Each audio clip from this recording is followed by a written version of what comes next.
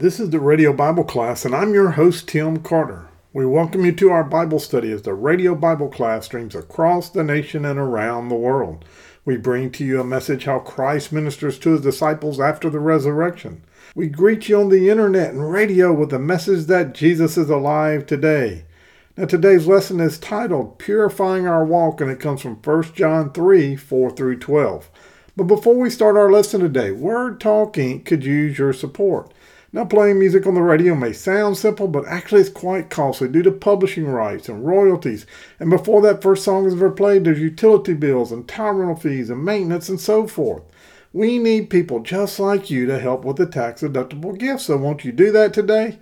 You can do that by calling us at 601-483-8648. And there they can take your information safely and securely over the phone. Or mail us your gift to Word Talk Inc., P.O. Box 4334, Meridian, Mississippi 39304. Or last, you can download the free WMER app, and right there in the spinning wheel at the bottom, you can hit the $sign, which is the donate button, and you can donate online. Anyway, your gift to Word Talk Inc. is IRS approved as a 501c3 tax-exempt ministry. Now, your contribution is never used for salaries or managerial purposes, but 100% of it goes to the expense providing the good news of Jesus Christ to our listening area. Hebrews 13:16 says, "Do not neglect to do good and to share what you have, for such sacrifices are pleasing to God." If you'd like to go back and listen to a previous lesson, you can do that by going to our podcast website. That's Radio Bible Class with no spaces between, radiobibleclass.podbean.com. Or catch us wherever you listen to your podcast. We're there too, whether that's iTunes or Amazon or Google or Spotify. We're there. Just search for WMER, Radio Bible Class with no spaces between, Radio Bible Class. Well, today we pick back up in the book of 1 John. We're in the 3rd chapter. Let's do a quick recap of the theme of 1 John. First we saw that John said that he had heard the truth from the beginning. He had seen God's promises in Jesus fulfilled before his own eyes. He was able to see Jesus. He was able to touch Jesus. He was able to hear the things Jesus taught. And that he tells us what he taught was true and accurate, not like these Gnosticism that had come into the church. Another thing that John talked about was the way we walk, walking in the light. And he talked about if you walk in darkness, and you don't fellowship with God, that means you're not reading your Bible regularly. You're not spending time daily in prayer with Jesus. Then you're a liar. You're fooling yourself. Especially if you call yourself a Christian, and those are the things that Jesus taught us that we should do. That we should walk like Jesus. We should strive to be more like Jesus. We shouldn't openly choose to walk in sin. And we've seen this theme throughout the first couple of chapters of 1 John.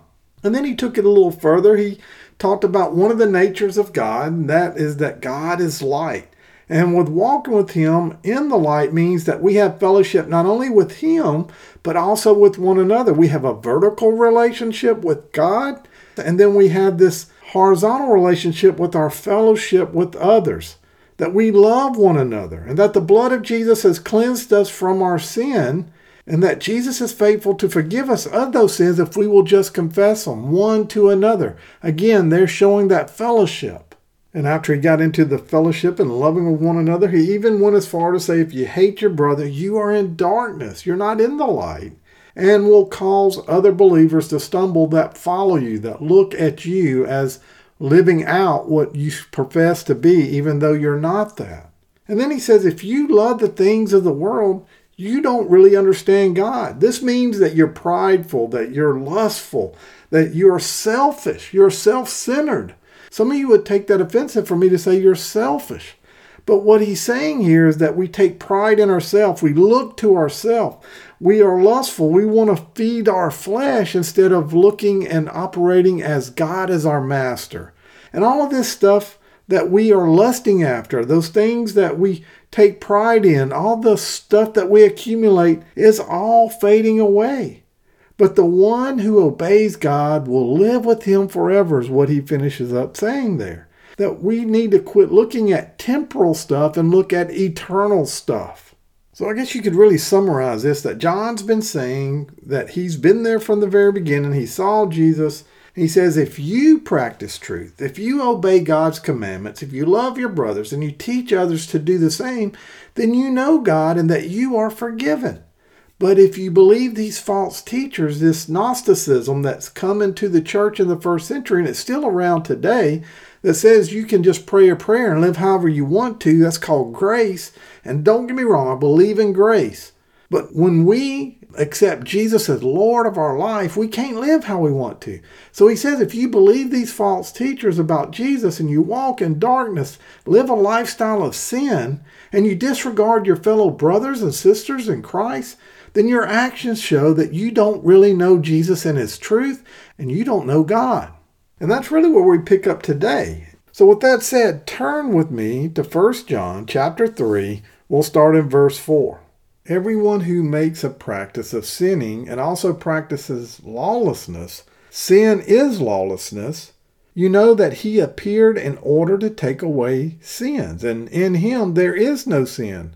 No one who abides in him keeps on sinning. No one who keeps on sinning has either seen him or knows him. Little children, let no one deceive you. Whoever practices righteousness is righteous, as he is righteous. Whoever makes practice of sinning is of the devil, for the devil has been sinning from the beginning. The reason the Son of God appeared was to destroy the works of the devil. I'm going to stop right there for now. So what we see as he puts in these first 4 verses right here, verse 4 through verse 8, he really starts back on this living out, applying what we have said we would do, not just talking the talk, but walking the talk. And he starts off saying, anyone who practices sinning practices lawlessness, because sin is lawlessness. Now, as I said before, that there is a purification process, or sanctification is a good theological term that we use, that after we're saved, that we're cleansed of our sin, we're forgiven of our sins, but there is the natural self that even though we are a new creature, we have to put on that new creature. We have to look at Jesus every day. We have to die to ourselves. And we have to carry the cross. We have to follow what Jesus says. And that's an intentional act. And now, this is not works-based salvation because you're already saved. You do this because you understand what Jesus did on the cross. But he's saying being born of God requires purification, the pursuit of righteousness. A life of continual sin is just the opposite of that. If you continue to live in sin and you don't allow the Holy Spirit to convict you, if you don't read your Bible and understand what you're doing is wrong, then you prayed a prayer to Jesus that was about you feeling guilty and not asking for repentance. Now, as I've said through each of these lessons, we're going to blow it. I'm not perfect. I will not stand here and tell you that I don't sin, but I don't intentionally sin. Yeah, do I occasionally get carried away with this or that and I tell a lie I don't mean to? I immediately get convicted of it and I ask for forgiveness.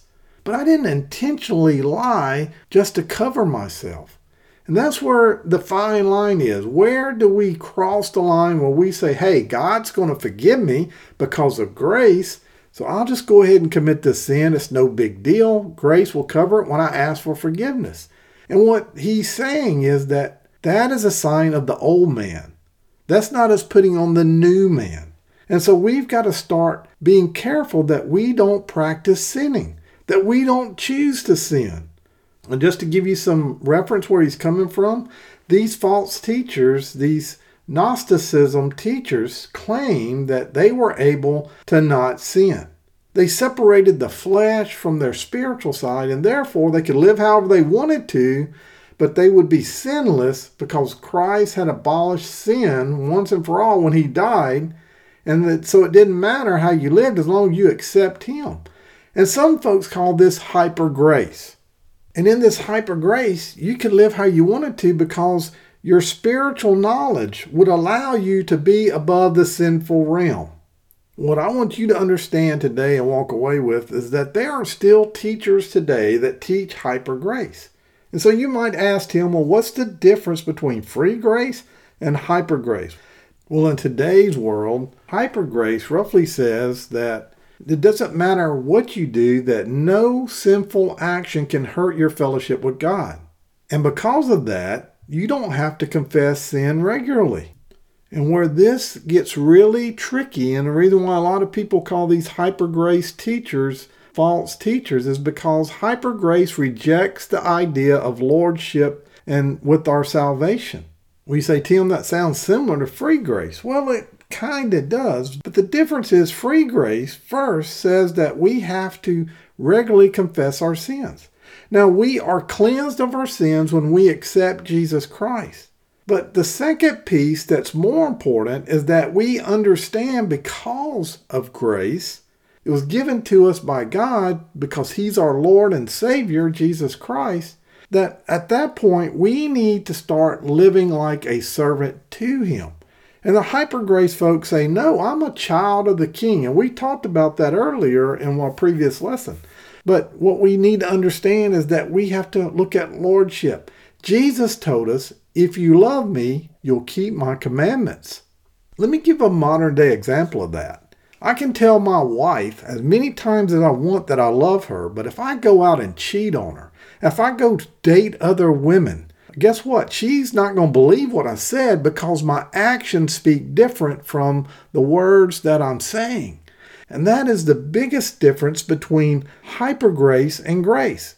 When we are saved, it's not anything we do. We can't earn our salvation. It is truly grace given to us when we ask for forgiveness. But hyper grace says after that point that you can live however you want to because you've been set free, which we believe, but you can't live that way because there is a lordship piece of it. As a matter of fact, listen to what James says. This is the half-brother of Jesus. James 4:4 out of the New King James Version says, adulterers and adulteresses, do you not know that friendship with the world is enemy with God? Whoever therefore wants to be a friend of the world makes himself an enemy of God. The verse we all probably know, Galatians 2:20 says, I have been crucified with Christ. It is no longer I who live, but Christ who lives in me. And the life I now live in the flesh, I live by faith in the Son of God, who loved me and gave himself for me. And then the last verse that I'll read, and then we'll move on. Romans 6, starting in verse 1. It says, what shall we say then? Are we to continue in sin that grace may abound? By no means. How can we who died to sin still live in it? Do you not know that all of us who have been baptized in Christ Jesus were baptized into his death? We were buried, therefore, with him by baptism into death, in order that, just as Christ was raised from the dead by the glory of the Father, we too might walk in the newness of life. Now, I could go on and on. There's a lot of verses in the Bible that talked about us being, that we are bought with a price, that we're to walk righteously, we're to walk worthy, we're to live out a sanctified life. We've been changed. We are a new creation. And what I want you to understand is he's talking about grace, but he's saying that we have to live out that now. And it's not something that we do, but the Holy Spirit helps us do it. As he exposes areas in our life, we prune it away. Now look back with me at verse 5 and 6. He says, you know that he appeared in order to take away sins.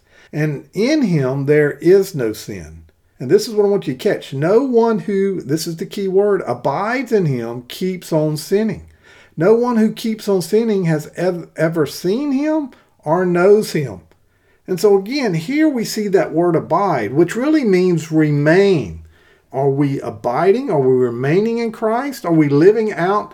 Are we doing this continual fellowship with Christ? Are we being faithful to the apostles' teaching and Jesus' teaching not to sin?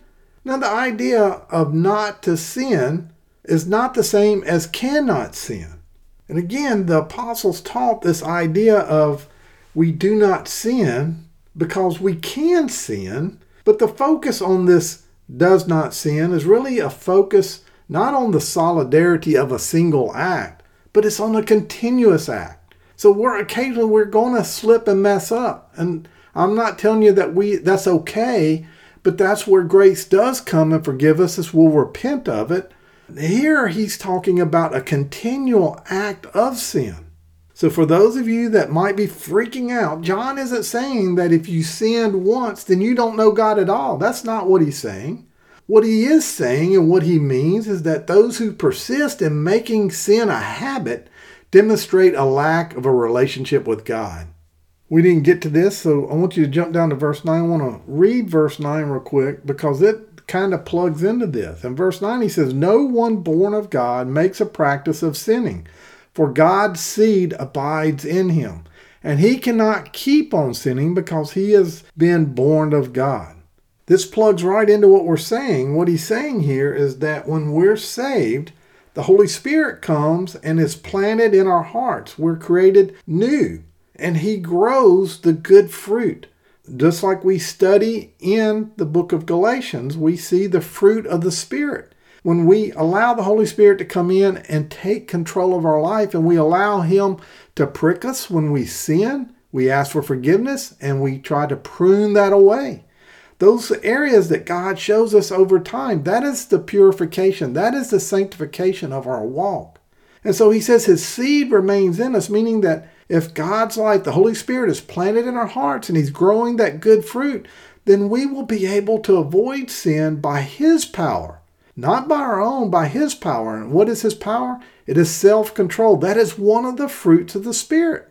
So for those of you that are saying, I can't do this, you're absolutely right. You can't do it. We can't live a perfect life, but we can do better. If we keep ourselves in close relationship with Jesus and we allow the Holy Spirit to take control of our life, then we can do better and we can sin less. But now flip back to verse 7 and 8 with me, because these verses should give us that yes moment. Little children, let no one deceive you. Whoever practices righteousness is righteous as he is righteous. He's talking about Jesus there. Whoever makes a practice of sinning is of the devil, for the devil has been sinning from the beginning. And listen to this. The reason the Son of God appeared was to destroy the works of the devil. Christians still do sin, and we do that when we fall back into our old nature, when we give into our flesh. But when the Christian acknowledges that he is a new creation, he allows the Holy Spirit to live in him, and he puts his trust in Christ and the Holy Spirit, then he takes away that desire to sin. Some of you grace-based people are going to say, well, Christ's blood washed away all my sins, past, present, and future. And I actually agree with you on that. But that doesn't mean that we're able to just do whatever we want to do, that we can let our guard down, because as soon as we do it, guess what we're going to do? We're going to fall right back into sin. Our natural flesh. We're born selfish. You don't believe me? You go watch any 1-year-old or 2-year-old. First thing they do is they get something, and somebody tries to get that, they go, mine, mine. You don't have to teach them that word. They know that word. And that is a nature inside of all of us. And so if we allow ourselves to be in control instead of Christ, instead of the Holy Spirit who's living inside of us, then we're going to all of a sudden fall into sin. I have to move on. So verse 9, we'll go back there. No one born of God makes a practice of sinning. So it's exactly what I've been saying since we started this lesson. Because he has been born of God. See, God's in us. He's planted that seed. And we now walk with his power. And by this, it is evident who are the children of God. Who are the children of the devil. Whoever does not practice righteousness is not of God, nor is the one who does not love his brother. So if we don't love one another, if we only love those that we want to love and not love everyone, no matter of their education, what side of the tracks they come from, what they can do for me. If I only love those that I can get something out of, that's not love. That is selfishness. What he's saying here, if you don't love your brother, then you don't have God in you, because God loves us all. He went to the cross for all. John 3:16, for God so loved the world that he gave his only begotten Son, that whosoever believes in him will not perish but have everlasting life. Whosoever. You know what that whosoever is? That's me, that's you, that's anybody. That's not a select group. If anyone believes in him and asks for forgiveness and make him Lord of their life, then that grace comes in and they are saved. And after the salvation becomes the purification of our walk, or a sanctification of our walk, and we start living like we are a child of the King. And then to wrap this thing up, we see that we get an example. And look at what it says in verses 11 and 12. For this is the message that you have heard from the beginning, that we should love one another. We should not be like Cain, who was of the evil one and murdered his brother. And why did he murder him? Because his own deeds were evil and his brother's righteousness. So what is John trying to show us with this example of Cain? Well, he's really showing us two things. One, he's showing us the sin of murder, but he's also showing us the sin of jealousy. I think everyone knows the story of Cain and Abel, right there in Genesis 4. Cain brought God an offering of grain and crops from the field, but God didn't think it was a good offering. Now, Abel brought a lamb, a meat, a blood sacrifice, and God blessed him, but he didn't bless Cain. But I don't want to get wrapped up between a grain offering and a blood offering, because it really wasn't about grain and meat. But I want you to see that the offering that God rejected was out of abundance. It wasn't a sacrifice versus Abel's pride possession. It was the best that he could give, and so God took that. But Cain was mad because of it. And then God tells him that he shouldn't be, and that if he continues to do well, that he'll be accepted. But that wasn't good enough for Cain. And we see in verse 8 in chapter 4 of Genesis that Cain gets Abel out into the field. Cain rises up and he kills his brother. Cain murdered his brother. It was an obvious action of sin. He chose to do this. But the root of this sin was his jealousy of God's favor towards Abel and not him. And let me take you to Matthew 5:21 through 22. Because Jesus is teaching along the same lines. He says, you have heard that it was said to those of old, you shall not murder, and whoever murders will be in the danger of judgment. But I say to you that whoever is angry with his brother without cause shall be in the danger of judgment. See, the sin of the heart, the jealousy, the contempt for his brother is akin to murder. And so that's what Jesus is getting at right here as well. Jesus is saying if you're jealous, if you have contempt for another and you don't love your neighbor, then it is similar to murder. And as I studied this really spoke to me because, I'm not a murderer. I haven't murdered anybody. I've gotten mad at people before, but I've never really just wanted to take a knife and murder them. That's not who I am. And I want you to understand, you don't need to be like Cain. That's what God spoke to me while I was studying this, is don't be like Cain. God's blessings are fair. They're not always equal, but they're fair. And God's blessing to Cain and Abel were fair. They weren't the same, but they were fair. And there have been times I've gotten mad, I've gotten upset over not getting a job or getting a raise because someone else took what I thought was mine for the stuff I had done. And God spoke to me this week and he said, Tim, my blessings are fair. So as I walk away from this lesson, I want you to understand that our actions illustrate our real heart condition. John shows us Cain's sin by his action. I'm out of time, so let me wrap up with these final thoughts. John illustrates that our actions really show us our heart condition, whether it's in good condition or whether it's in bad condition. When I was having issues in my chest, I remember going to St. Dominic's Hospital, and they immediately put me in a room. They put me on a stress test. They shot dye in me, and they looked at the condition of my heart by the way it pushed blood throughout my body. How was it coming out? Was there any areas that did not act right? And again, we should understand on a spiritual level that the way we respond shows what's inside of us. Dr. Tony Evans teaches about a sponge. A sponge will hold whatever you put into it. You take it and you squeeze it and you put it down under water and you pull it out. Guess what? When you squeeze it again, the water comes back out. Whatever's put into the sponge comes out. And we have to be careful that we aren't allowing the world into our heart. We need to look at what's coming out of the sponge. We need to look at what's coming out of us as sponges. Is it God? Are we in God's Word? Are we studying God's Word? Are we having a relationship with God? Or do we start to look more like God? Are we walking, striving to walk worthy, to walk in a way that is righteous, a way that loves one another, that is not about me, but is about others? That we put God first, we put others second, and then we're third. So we need to understand what the root of the problem is. What is the root of the sin? Just like Cain's murder was just an action, but jealousy was the root that made him murder his brother. If you have an affair, infidelity is the display. But what is the root? Is it lust? There's something underneath, deeper, that created the action. And we need to understand and look at our actions and understand where the problem is deeper inside of us. John is telling us that our actions are telling.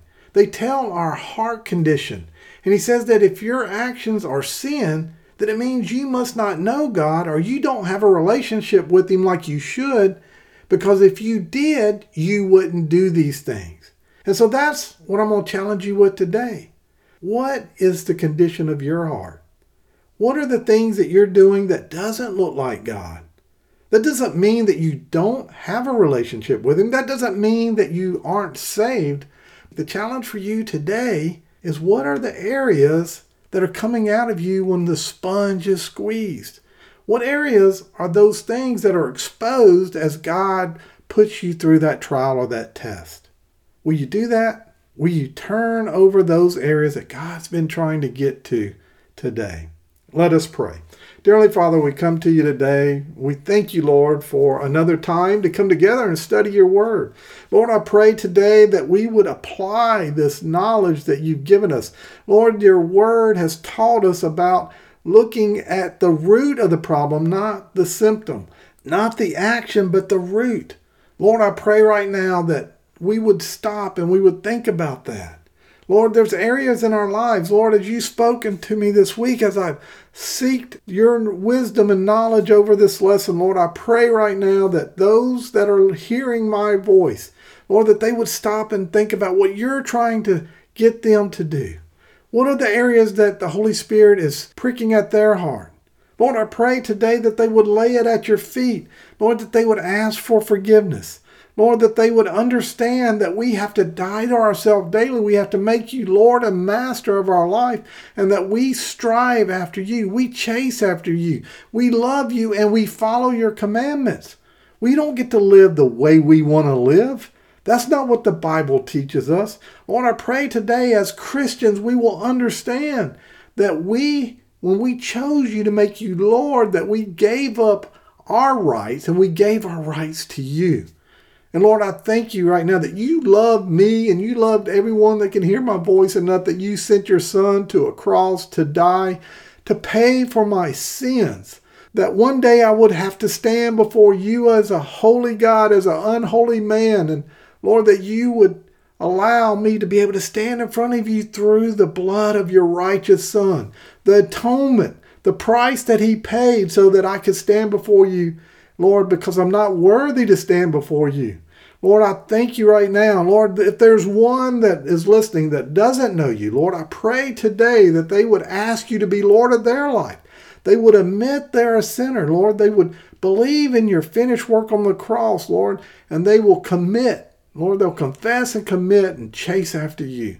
Lord, we love you. We praise you. We thank you for all the many blessings you give this ministry. Lord, right now, I pray a blessing over each and every one that listens to this. Lord, let them have a good week, and we love you. And it's in your name we pray. It's in Jesus' name. Amen.